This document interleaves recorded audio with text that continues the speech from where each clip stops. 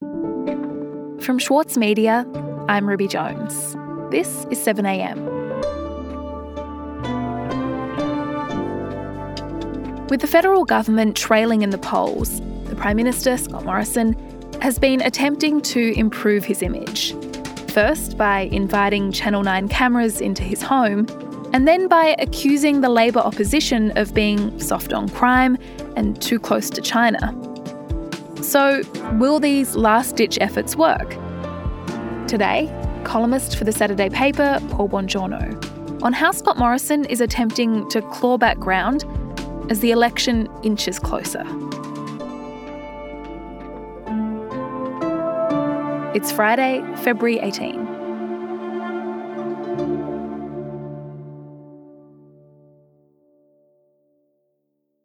Paul, I want to start by asking you about what I think we could call the soft launch of the Prime Minister's re-election campaign. That is, the big interview that he did on Channel 9, which actually seemed to focus less on him and more on his wife, Jenny.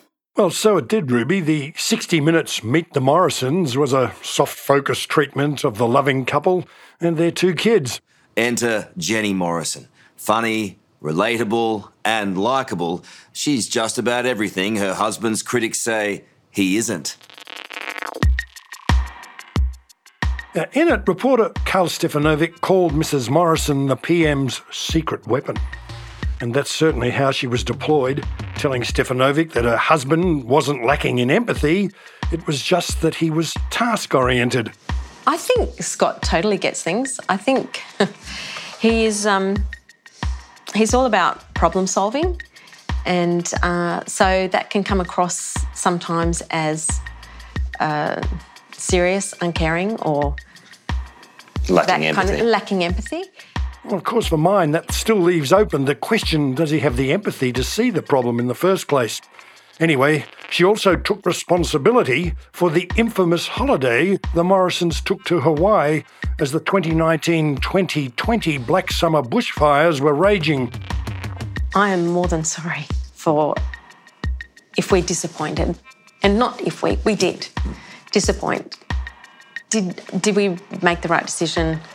I thought I was making the right decision for my kids.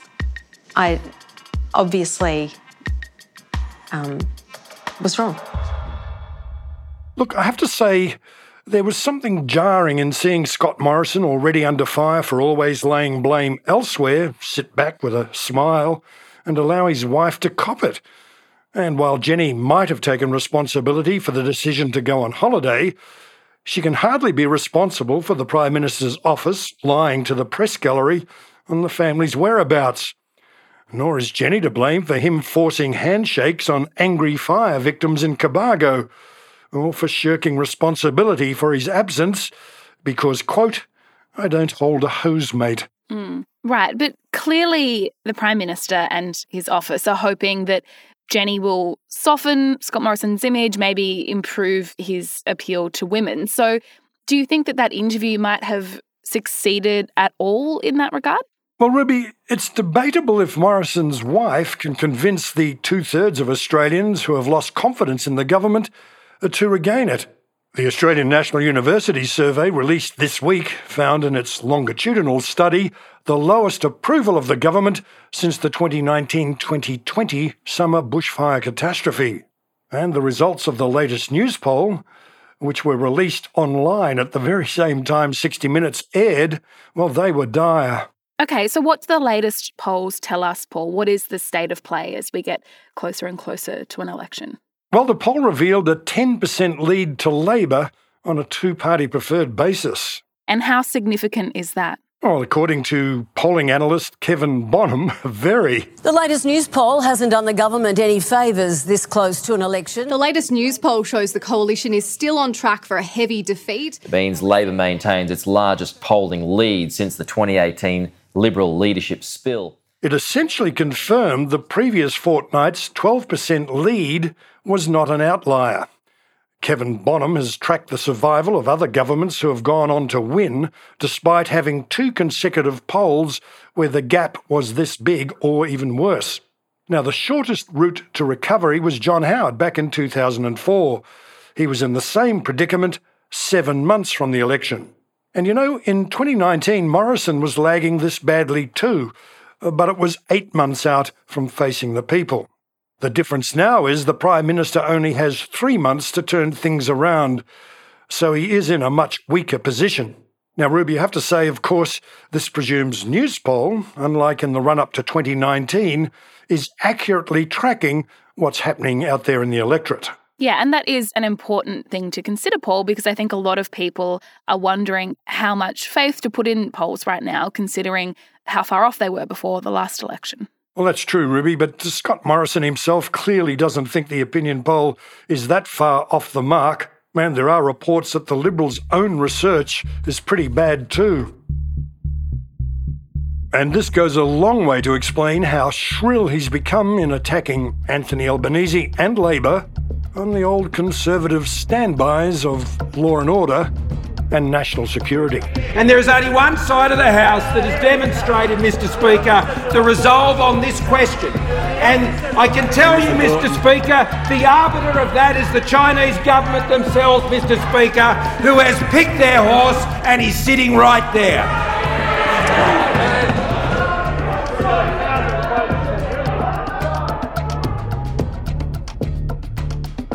We'll be back in a moment.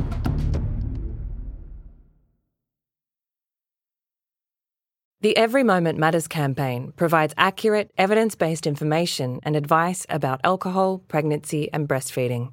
It has been created by the Foundation for Alcohol Research and Education and endorsed and funded by the Australian Government. Alcohol use during pregnancy can lead to fetal alcohol spectrum disorder, or FASD, a lifelong disability. So make the moment you start trying the moment to stop drinking. Visit everymomentmatters.org.au to find out more. With award-winning news coverage and reviews, The Saturday Paper is essential reading for everybody. For a limited time, subscribe to a year of our quality, independent journalism, and you'll receive The Saturday Paper's stainless steel coffee cup, made in collaboration with Fresco, for free. Subscribe from just $2.10 a week. Simply visit thesaturdaypaper.com.au/offer. The Saturday Paper. No hot takes.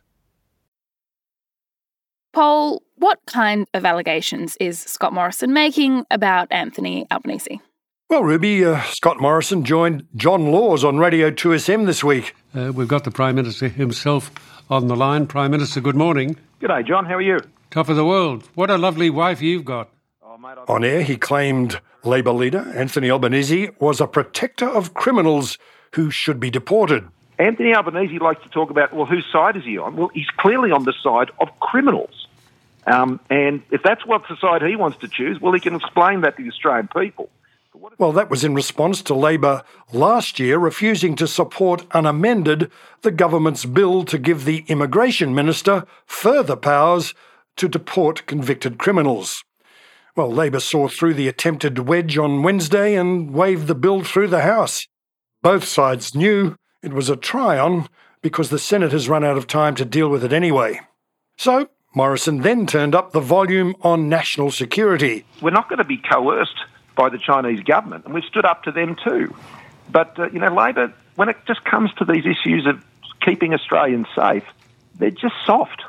It was pretty intense stuff, kicked along by reports ASIO foiled Chinese attempts to infiltrate Labor pre-selections in New South Wales. Speaker, but I do agree with... In Parliament, it was raucous and looked and sounded desperate. Mr Speaker, my government will never be the preferred partner of a foreign government, Mr Speaker, that has chose to intimidate this country and has sought to threaten this country, Mr Speaker.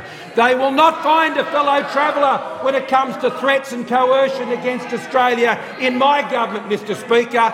I will never be their candidate.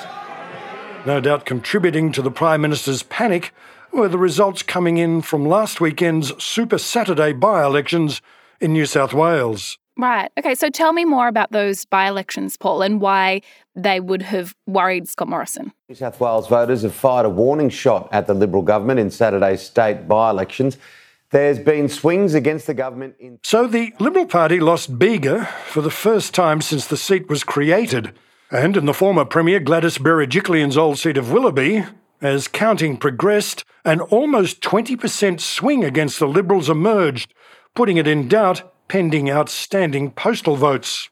It's now down to the wire between the Liberals' Tim James and independent candidate Larissa Penn. I think there are huge ramifications. The rise of independents in inner city seats in Sydney and Melbourne is a major threat to the Liberal Party. State Treasurer Matt Keane says the result has huge ramifications at the federal level for the Liberals in their blue ribbon seats from independents. Those communities care about issues like climate change. They are concerned about the rights of trans and same-sex couples, for example, and they want to have those rights protected, those communities listened to. He also says voters care about management of the pandemic and how people are kept safe. The Liberal Treasurer in New South Wales says the state government has 12 months to address these concerns.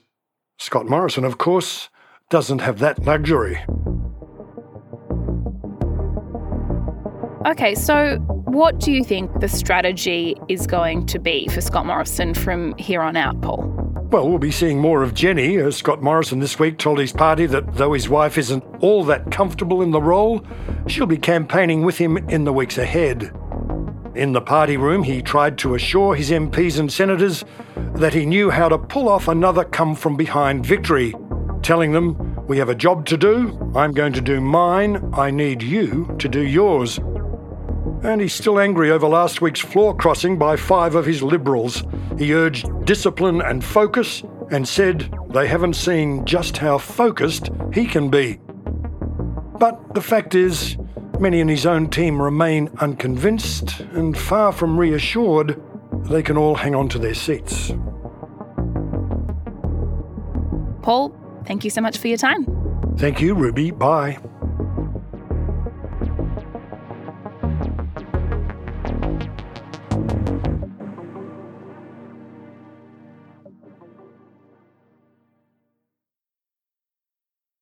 Andrew O'Hagan's latest, Caledonian Road, explores one man's epic fall from grace.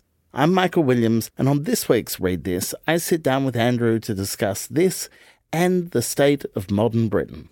All that and more, wherever you listen. Also in the news today, both New South Wales and Victoria will ease COVID-19 restrictions from today. The New South Wales Premier Dominic Perrottet has announced that working from home recommendations and density limits for hospitality venues will be ditched and dance floors will be allowed to reopen. QR code check-ins will now only be required for nightclubs and indoor music festivals. In Victoria, Premier Daniel Andrews said that density limits will be removed for hospitality venues and dance floors will be allowed to reopen. However, QR code check-ins will still be required in hospitality venues. Indoor mask rules will remain in place. And the owners of Australia's largest coal-fired power plant have announced it will close years ahead of schedule. Origin Energy has sought approval to wind down its Eraring facility in the New South Wales Hunter region by 2025. Last year, Eraring was identified as the coal power plant most likely to be unprofitable by 2025 in a report from think tanks. The plant had originally been set to close in 2032. 7am is a daily show from The Monthly and The Saturday Paper. It's produced by Elle Marsh, Cara Jensen-McKinnon, Anu Hasbold and Alex Gow. Our senior producer is Ruby Schwartz and our technical producer is Atticus Bastow. Brian Compo mixes the show. Our editor is Osman Faruqi. Eric Jensen is our editor-in-chief. Our theme music is by Ned Beckley and Josh Hogan of Envelope Audio. I'm Ruby Jones. This is 7am. See you next week.